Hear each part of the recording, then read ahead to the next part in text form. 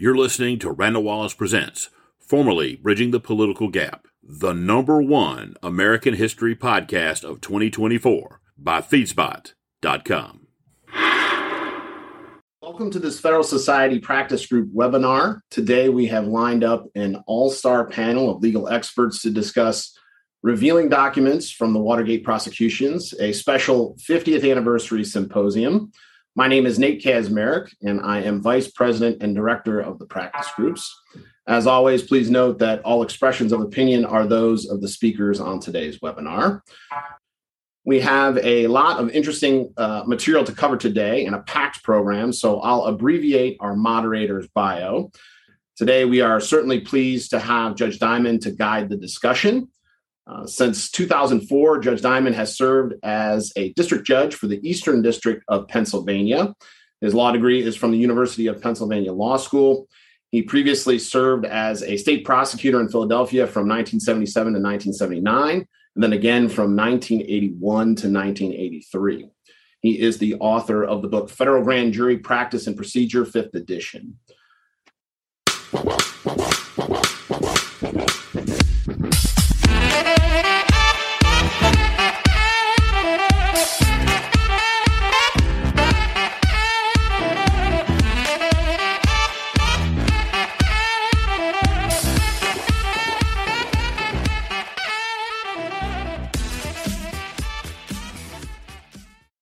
Welcome, I'm Randall Wallace, your host for Nixon and Watergate. This is our bonus shows that go with as a companion to all 3 seasons of our Nixon and Watergate podcast documentary. This, of course, just finishing our 3rd season, which was 1974 to 1994, The Fall and Re-Rise of Richard Nixon.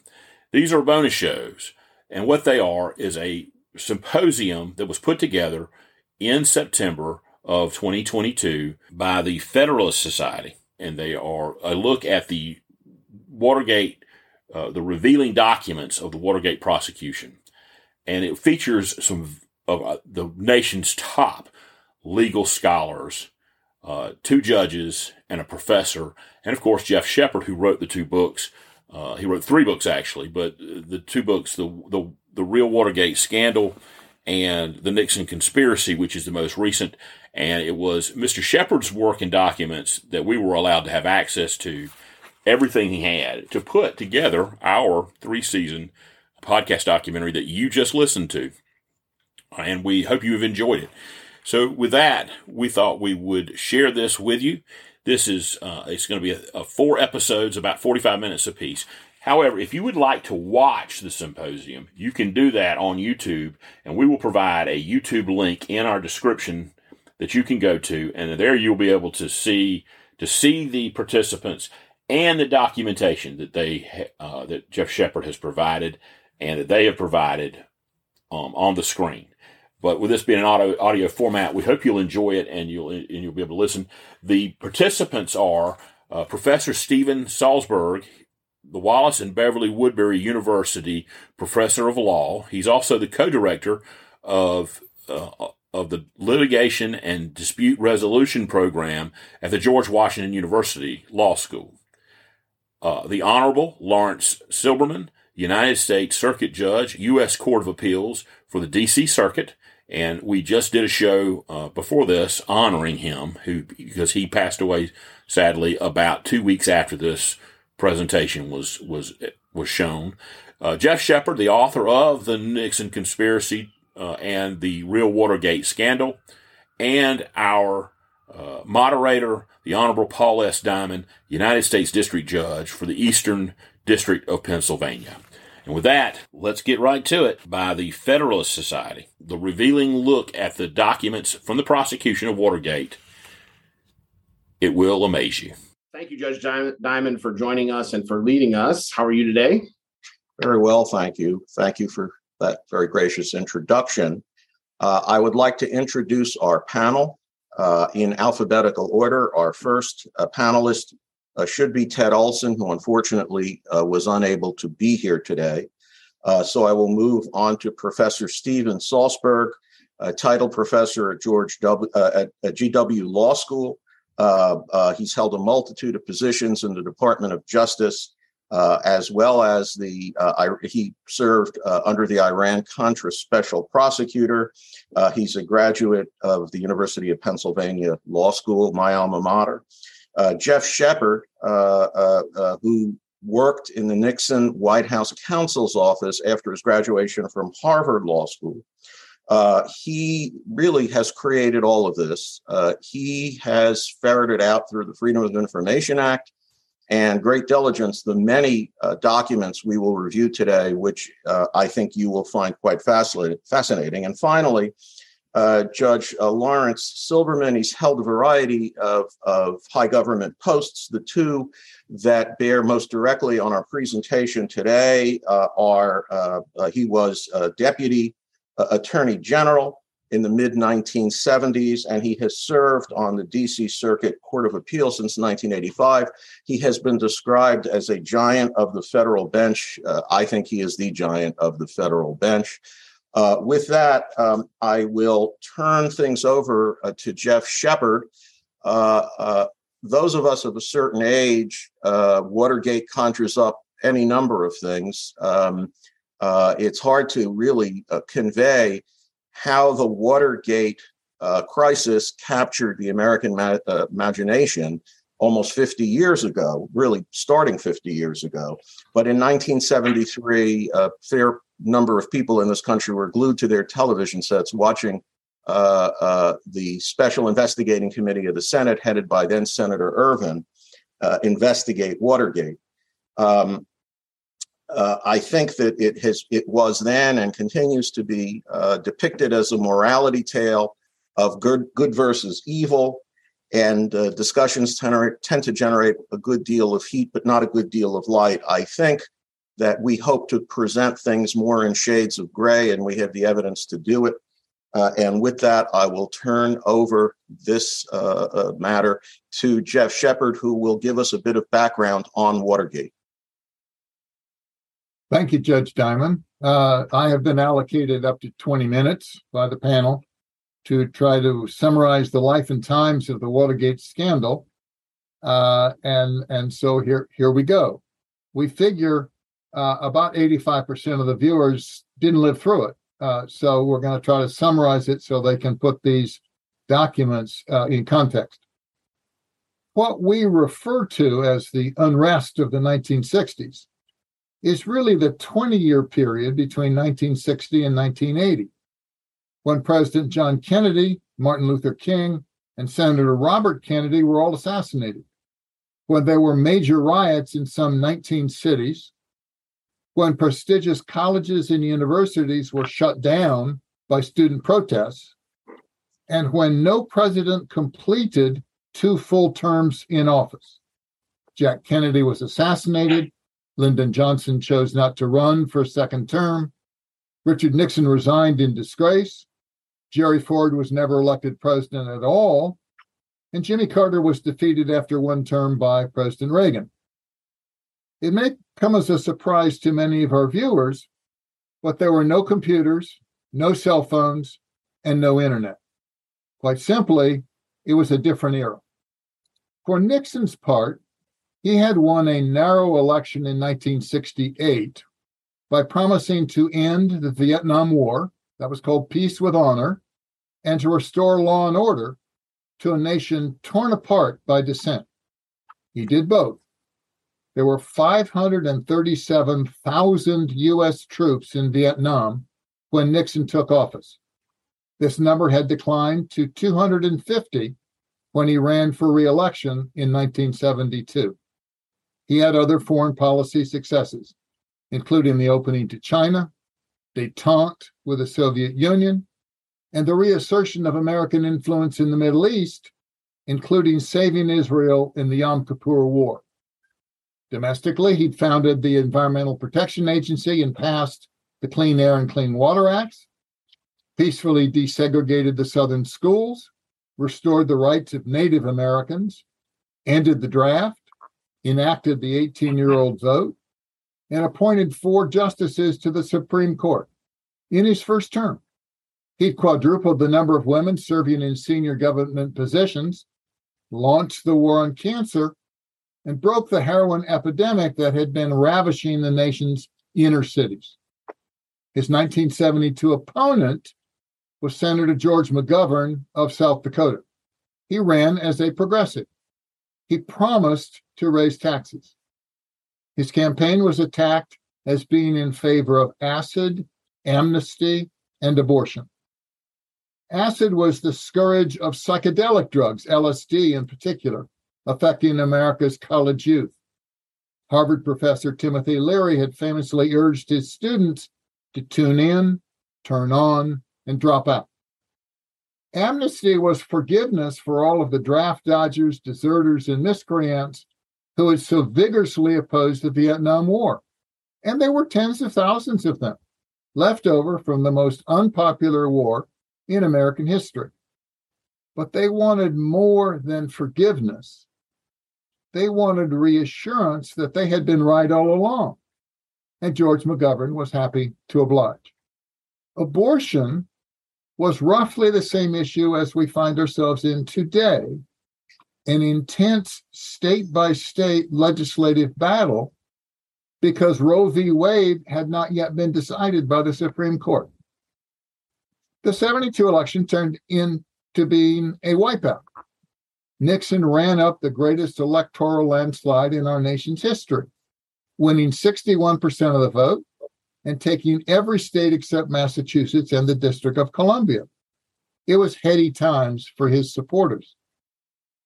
22 months later, Nixon resigned in disgrace, and 24 members of his administration were convicted and imprisoned in the greatest political scandal of the 20th century. Now, Watergate had burst into public view on June 17, 1972, when 5 burglars were caught red-handed in the Watergate offices of the Democratic National Committee. They had cameras, bugging devices. One of them worked for the president's re-election committee. Others had phone numbers and uncirculated $100 bills traceable to the Nixon White House. The seeds of the scandal, however, have been planted the year before.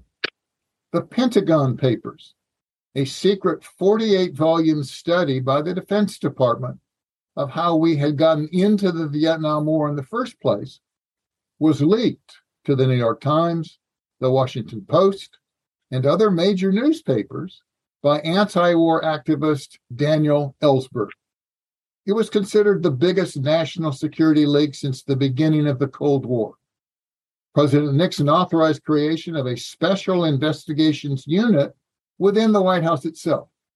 It was nicknamed the Plumbers because their job was to stop leaks. The problem with Ellsberg was that as a consultant to the RAND Corporation, a defense think tank in Santa Monica, he had access to 54,000 other classified documents.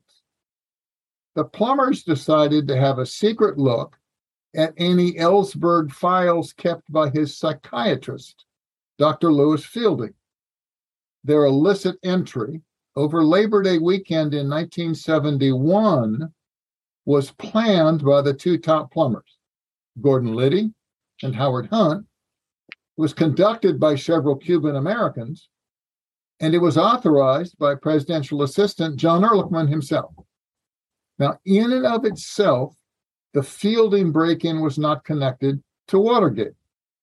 But that very same team, Cuban Americans directed by Liddy and Hunt, conducted the later Watergate break-in 10 months later, except this time they got caught. So there really was a break-in. There really was a cover-up. The issue, then and now, is who else knew. As Senator Baker so famously put it, what did the president know and when did he know it? Now, Bahram, if you'll go to the next slide, we'll see 6 major players. Make sure that comes up. Okay. The top row are Nixon's most senior staff members. They were heavily involved in his 68 campaign and in his first term. John Mitchell is Nixon's former law partner. He headed the 68 campaign and then became Nixon's attorney general. He left the department in 1972 to head up Nixon's re-election efforts.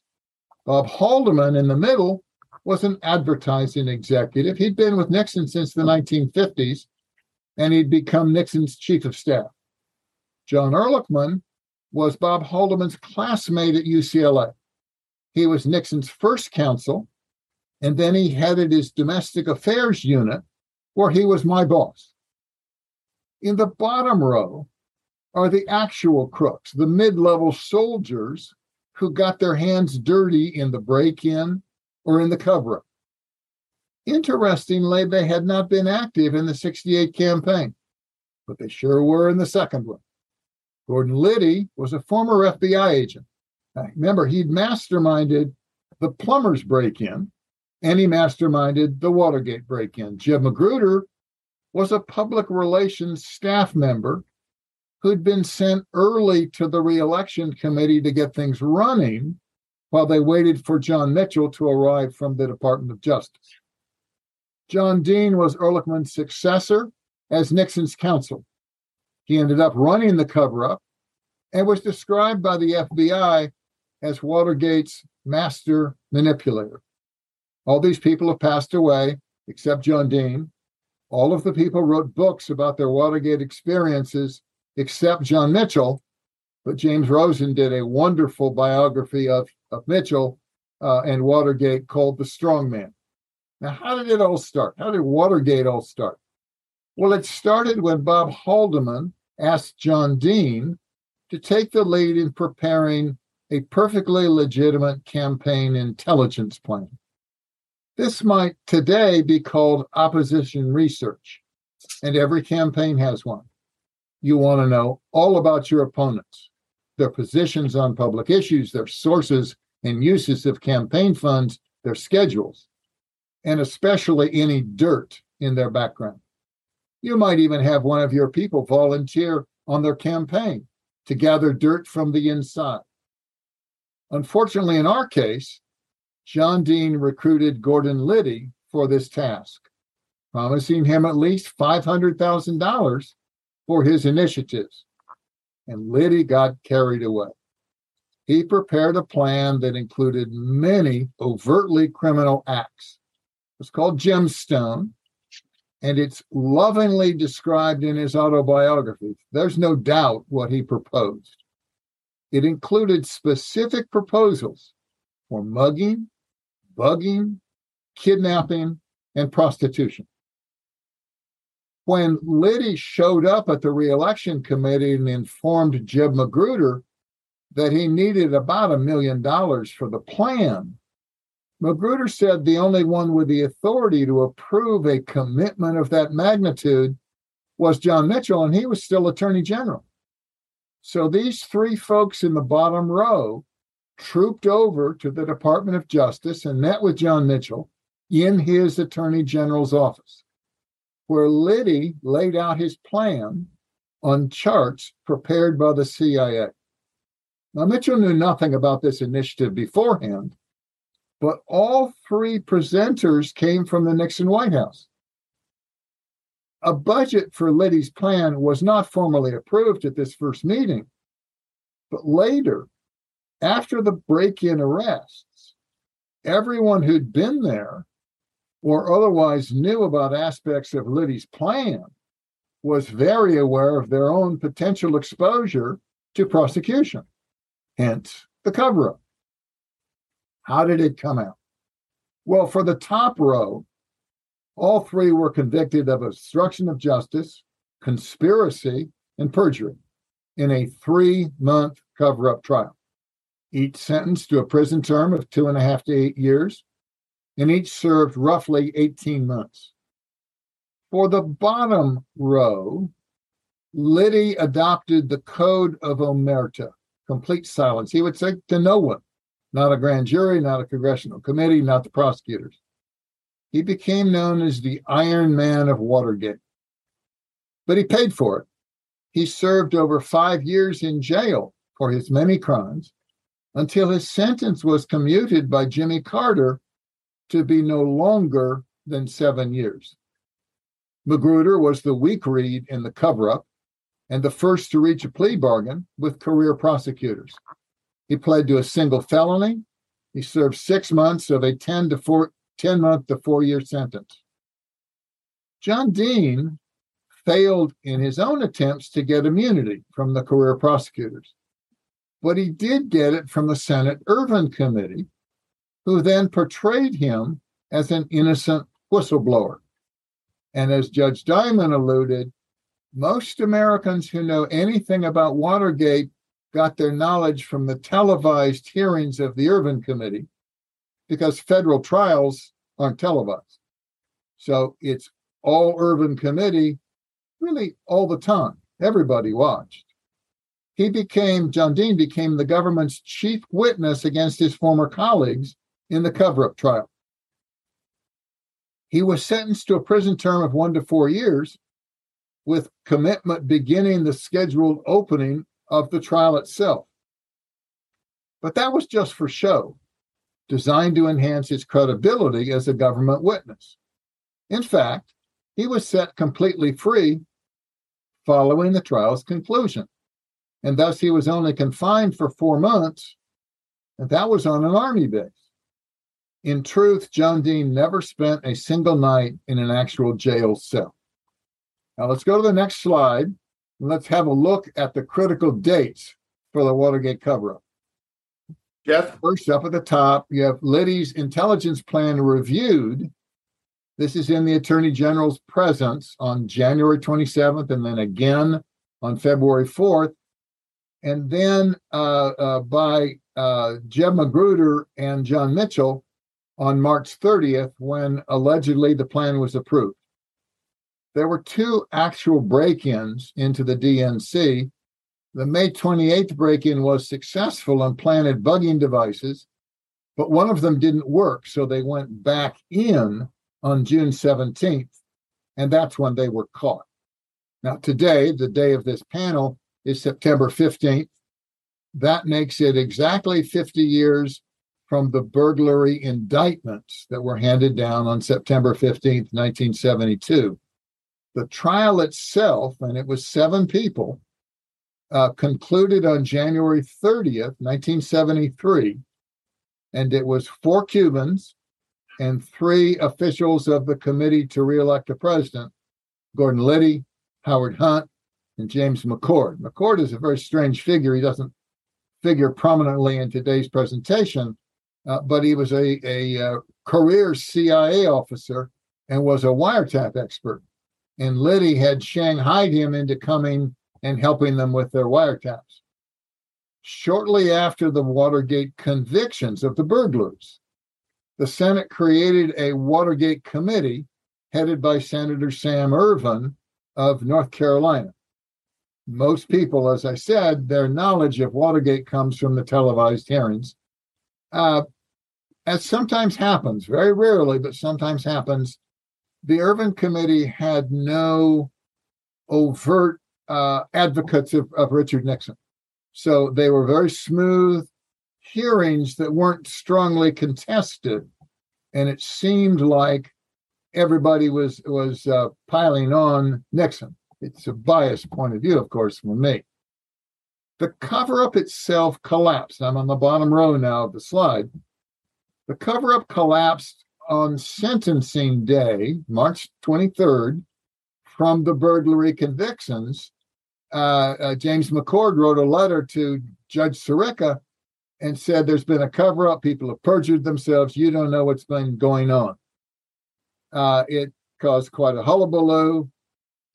People started, who had guilty knowledge, started seeking out the prosecutors and revealing what had been going on.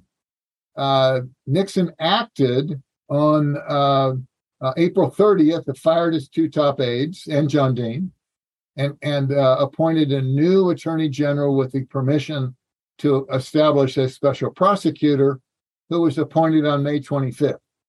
Now, as you can see from the dates, we jump about a year here, but we're doing that because in July of 1973, Alex Butterfield revealed there had been a taping system in the Oval Office, and lots of the president's conversations were on tape.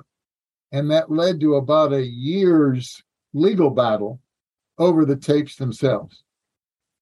Nixon's defense collapsed. He resigned on August 9th, first and only president to resign from office in a scandal. He was pardoned by Jerry Ford on September 9th. And then shortly thereafter, in October, the 3-month cover-up trial began of 7 individuals, including Mitchell and Haldeman and Ehrlichman. And that concluded on January 1st, 1975. And their matters stood for 40 years. But then something began to happen, and that's what brings us to today. It turned out that 4 batches of documents, of internal prosecution documents, began to surface beginning in 2013. Special Prosecutor Leon Jaworski had taken his confidential Watergate files with him when returning to Texas at the beginning of the cover-up trial. These included grand jury transcripts. They surfaced at his law school alma mater, Baylor Law School in Waco, Texas, in 2013. They were retrieved by our National Archives. They were government documents, and I was the first person to examine them. Associate Special Prosecutor James Vorenberg, Cox's top associate and his first hire, took his files with him when going back to Harvard, and they first surfaced in 2015. Now, these were mainly his extensive notes from staff meetings and other events in preparation for writing the prosecutor's final report, which Vorenberg authored and came out in October of 1975. Again, I was the first person to gain access to these notes. Counsel to the special prosecutor, Philip Lacavara, who described his position as number 2.5 in the office, took his files when he resigned. He resigned in advance of the cover-up prosecutions, and he didn't return them to archives until 2020, just 2 years ago. Once again, I was the first to go through them.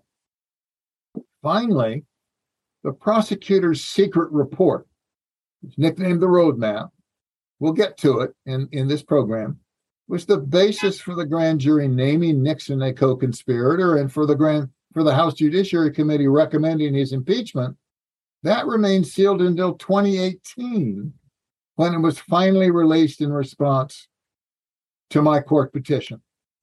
Now, I contend these documents undermine everything we've been told about the Watergate scandal, and they raise serious questions as to whether, in a time of intense political upheaval, the defendants received anything like the fair trial guaranteed by the Fifth and Sixth Amendments to our Constitution.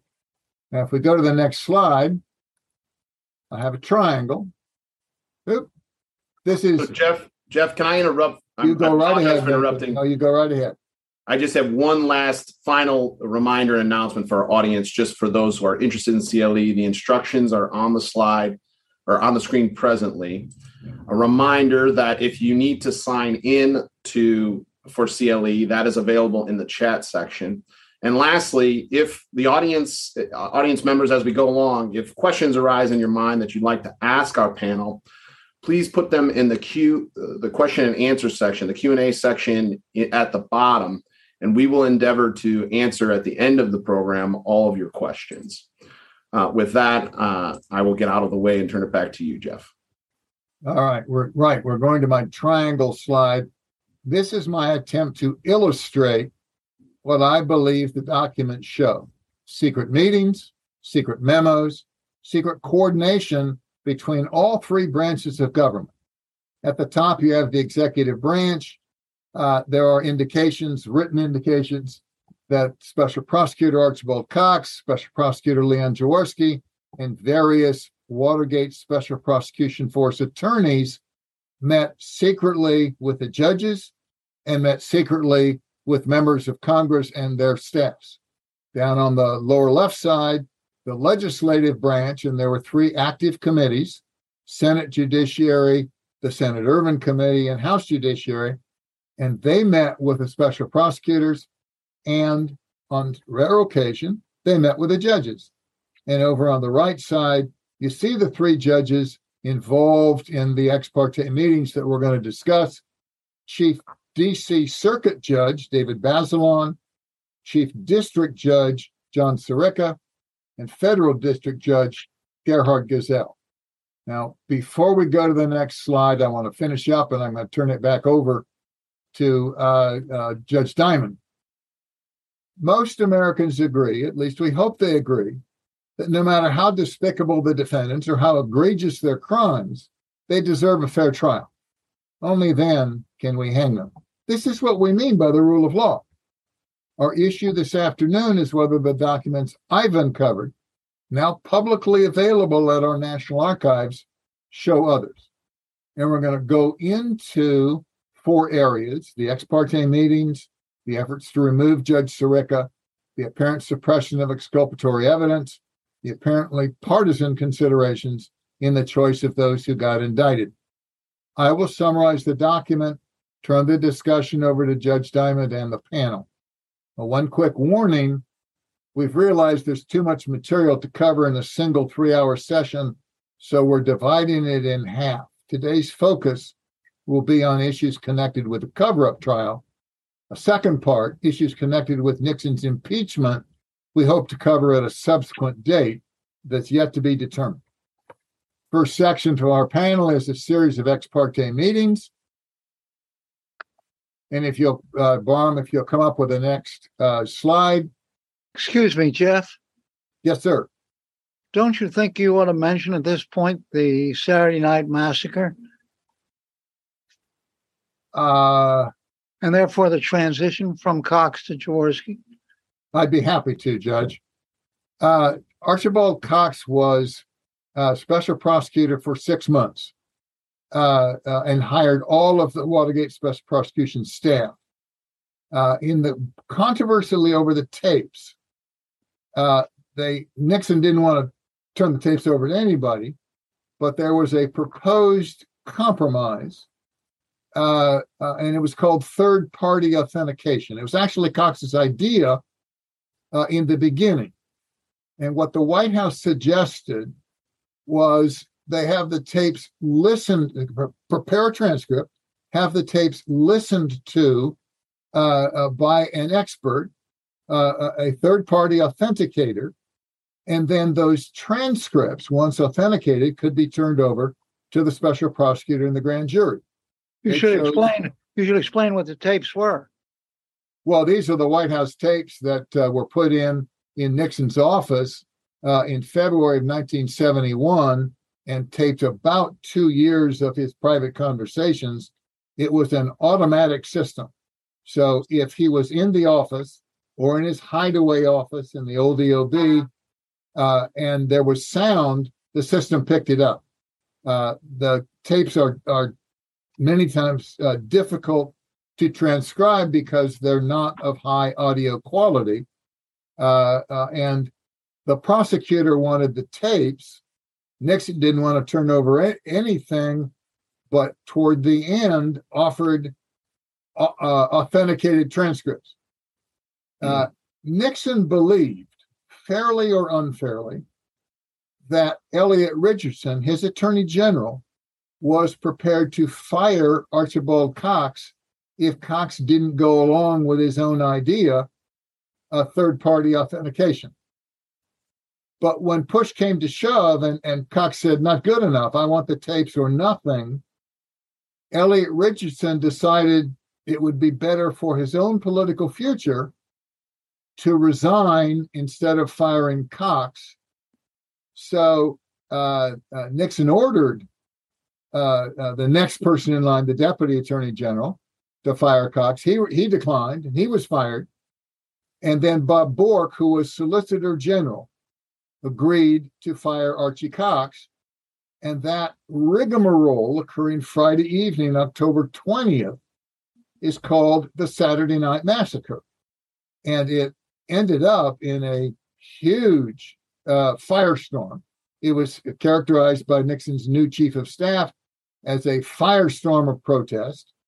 And the Nixon people folded, agreed to appoint a successor special prosecutor to take Archibald Cox's place, who turned out to be Leon Jaworski. So you had Archibald Cox and Attorney General Elliot Richardson for the first 6 months.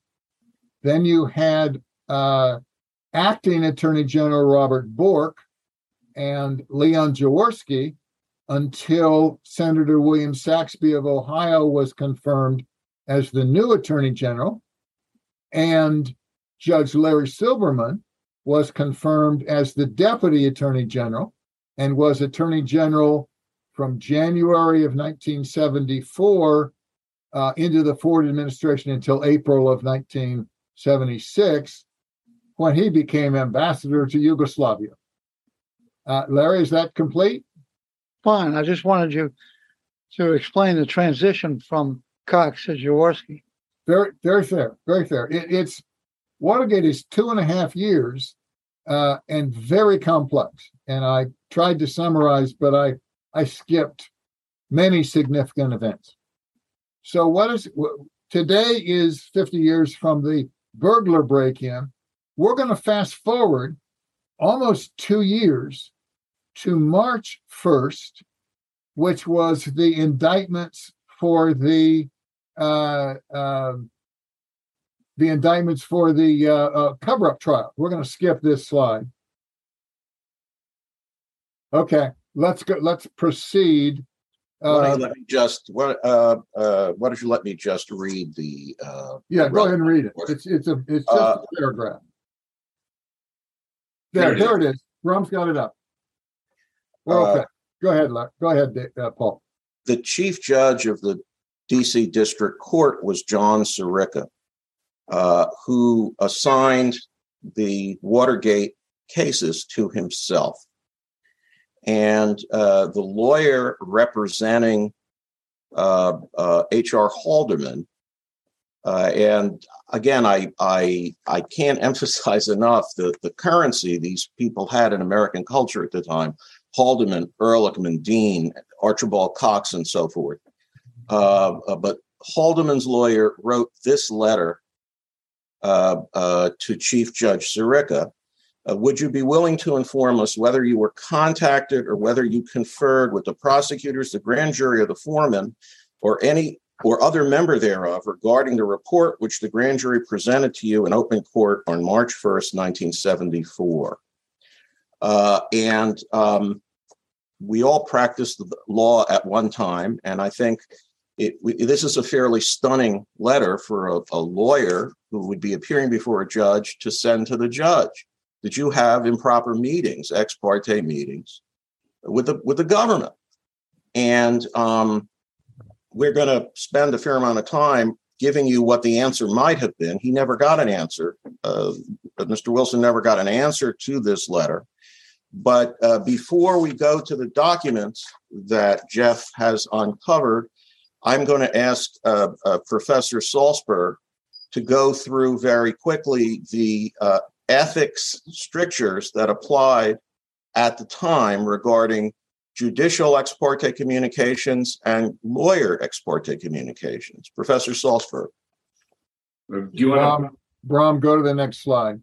There.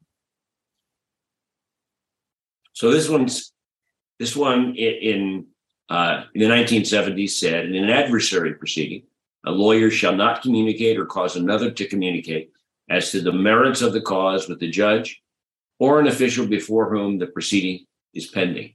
This is basically no ex parte contacts in any adversary proceeding. And basically, we all understood this. I mean, from the day you graduated law school, you understood that in an adversary proceeding, the adversaries were supposed to be in court and to have an equal opportunity to speak to the judge or a jury in a jury case. There wasn't to be any advantage sought by having a private conversation with the judge that related to the merits of the case that was before that judge. Next slide. And this is the flip. Except as authorized by law, the judge shall neither initiate nor consider ex parte or other communications concerning a pending or impending proceeding. I say it's the flip side because it's just as improper for a judge to seek out one lawyer in a proceeding for a private conversation. That's as compromising as if the lawyer sought out the judge. And I've been a lawyer for 50 years now. I don't think I've ever had an ex parte conversation with a judge about a matter that was pending before that judge. I mean, I've had conversations with judges about other things. Many of us have. But this is something that most judges, maybe all, take very seriously. For example, I served on the advisory committee in the Federal Rules of Criminal Procedure with a federal judge. I don't need to name it. And he had a tough evidence question, and he called me. I wasn't a party. Called me to talk over the evidence question. We talked, and then he went on the record in the case, and he just said to the lawyers, I just had a conversation with Professor Salzberg. I asked him this question. This is what he said to me. He said, and here's his number. You can call him if you want to check. I mean, he didn't have to do that. I wasn't a party. I wasn't even in the case. It was kind of like he'd opened a book, only he didn't have the book. So he called, but he wanted to be clear that the lawyers had a fair opportunity to deal with me and what I said. And that is what I think is at the heart of the rule of law: equal access to judges, equal access to juries. And I would guess, Judge Diamond and Judge Silberman, that in all the years you've been either lawyer or judge, you probably had no ex parte communications. I don't ever recall one. No, I've never had ex parte communications. The only exception to that is when I conduct settlement conferences in civil cases with the agreement of both sides. I will meet with each side to try to negotiate a settlement. In criminal cases, absolutely not. There's no provision for it. And in my opinion, any conviction that has at its foundation ex parte communications with me would be an invalid conviction. It's a very, very serious matter. It is a very, very serious violation of due process, in my view, to have ex parte communications with either side. And I'll talk about a criminal case now, about the merits of the case that it will be or is proceeding before me. And with that, why don't we go to, when we're taking them slightly out of chronological order, because for the narrative, it makes a little more sense, to the next document, if you will, Bram. And this is the precious metal that Jeff Shepard has really, with a pickaxe, dug out of the side of a mountain through his FOIA efforts and his various petitions. I believe it's all to the D.C. District Court. Jeff, could you summarize this document, please? Surely. This is a memo from Phil Lacavara, counsel to the special prosecutor, to Richard Benvenisti, who is head of the Watergate Task Force, and it describes an ex parte meeting he had that morning. This is the morning of January 2nd with Judge Sirica. He was notified the night before. I received a phone call at home from Todd Christofferson, law clerk to Sirica. And then in the meeting itself, Sirica asked whether they knew anything that would indicate Earl Silbert would be the source of any leaks. Now, Sirica had been to a party on New Year's Eve with his former law firm. He heard a rumor. The rumor was there were leaks out of the grand jury. The rumor was wrong. The leaks were coming out of the Senate Urban Committee, which leaked like a sieve. Silbert had nothing to do with the Urban Committee, and the object of the leak had nothing to do with the grand jury. But that wasn't known at this part. Go to the next page. Next slide. And here, Lacavara is saying, we told the judge we didn't think there was any basis. And then the judge said he just got a call from Sam Dash. Sam Dash is majority counsel of the Urban Committee. Judge told me I had indicated Dash, a good friend, what he told us about this rumor. And then the end of the memo, Judge Sirica indicated to me since both the committee and we had cleared Silbert, he would proceed to swear him in as interim United States attorney as scheduled. Now, Sirica had just been named Man of the Year by Time magazine. So he was really feeling his oats. What he's done is appoint himself to check out these rumors he heard at a party. Judge Diamond, what do you think? Well, first of all, I'd like to draw attention to the very first line and this is Mr. Lacovara has written, at approximately 10 p.m. on Tuesday, January 1st, 1974, I received a telephone call at my home from the law clerk to Judge Sirica, who then proceeds to communicate with Mr. Lacovara on Judge Sirica's behalf. I don't believe that anyone in the U.S. Attorney's Office here in Philadelphia has my home number and would call me at 10 o'clock at night on New Year's Day to discuss anything. It suggests to me, and I'm going to ask Judge Silberman and Professor Salzberg what they think, but it suggests to me this was not the first communication of this nature, because it's at 10 at night. It appears to me, if you put it in context, there had to be communications before that. What do you think, Professor Salzberg? I think that's highly likely. And the other thing is, you don't get a call like that out of the blue. Even aside from the home phone number, there doesn't seem to be any surprise, right, in this letter. It wasn't like I was really surprised, I was shocked. No, this seemed to be the normal course of events for what was unfolding between Judge Sirica and the special prosecutors. I agree with that conclusion. Now, the exact processes that were in place at the time are a bit hazy, but I'm assuming that, as is the case today, when a Senate-confirmed U.S. attorney steps down, the DOJ names some interim person until the president names a new U.S. attorney who is confirmed by the Senate. I'm sorry, I think it's actually the court that does that. I thought the court swore him in. Today, I know the DOJ names him, but in any event, before Sirica was going to do anything, he wanted to have Silbert, who just passed away, and Professor Salzberg informed us a little earlier that his obituary is in the Washington Post today. He wanted to make sure Silbert was kosher, if you will. But it's interesting that, and I would like our panelists to weigh in a bit on this, the people he asks for advice are the counsel to the Watergate special prosecutor and counsel to the Ervin Committee. How does that strike you, Judge Silberman? Inappropriate. Professor Salzberg. I'm glad you emphasized that. We haven't mentioned Sam Dash earlier. Sam Dash was a Georgetown professor who became counsel to the Watergate Committee. He was a very important player, I think, in the investigation of President Nixon. And it is incredible when you think about it, that in this memo, he's reporting that Judge Sirica is calling both the Watergate prosecutors and the counsel to the Senate committee in order to get their opinions on what he should do as a judge when it comes to swearing in the next acting United States attorney. It's incredible.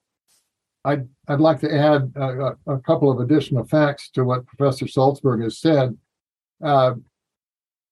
Sam Dash taught at Georgetown, and Judge Sirica did a course at Georgetown, so they knew each other. In Sam Dash's book, he describes another ex parte meeting he had with Sirica to urge a particular approach to sentencing. Sam Ervin's top personal assistant was a gentleman named Rufus Edmiston, who is now in Raleigh, North Carolina. And Mr. Edmiston has said recently that Sam Dash went down to see Judge Sirica all the time, that Dash invited Edmiston to go with him, and he said, we shouldn't be doing this. This is not proper. So he didn't go But this contact between Sirica and Dash was not a one-off event. It was with some frequency. And to again give some historic context, Sam Dash's Republican analog, chief counsel for the Republican side of the Ervin Committee, was Fred Thompson. That was when Fred Thompson first appeared on the screen, not at the Hunt for Red October or one of the other movies, or when he became senator from Tennessee. It was when he was Republican counsel, and Sam Dash especially became a public figure. Everybody knew anybody who appeared on TV all the time in this Watergate, these televised Watergate hearings. They were at least as ubiquitous as the O.J. Simpson trial when it was televised, perhaps more so. And Dash was a celebrity, and that's who it appears Judge Sirica went to for advice on whether or not someone who's about to be sworn in as acting U.S. attorney is leaking grand jury material. One gets the impression from this that Judge Sirica regarded his actions regarding the grand jury as a corollary of the impeachment proceeding. It was two branches of an operation directed at the president. And it looks like they were cooperating. That seems exactly right to me, Judge Silberman, and I think we're going to find more evidence of that as we go forward. But it appears to be two branches of government cooperating against the third. The judicial and the legislative cooperating against the executive.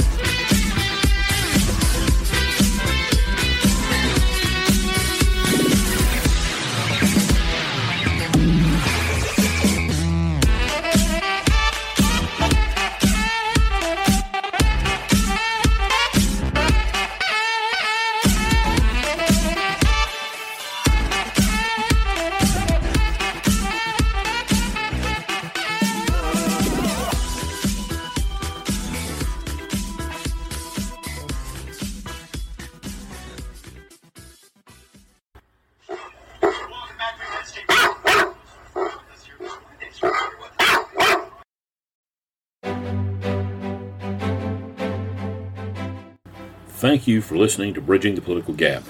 If you've liked what you've heard, please share it. And we would love to hear from you and your thoughts on our show. So if you'd like to, please leave a review wherever you get your podcast. And until next time, thanks again, and so long for now.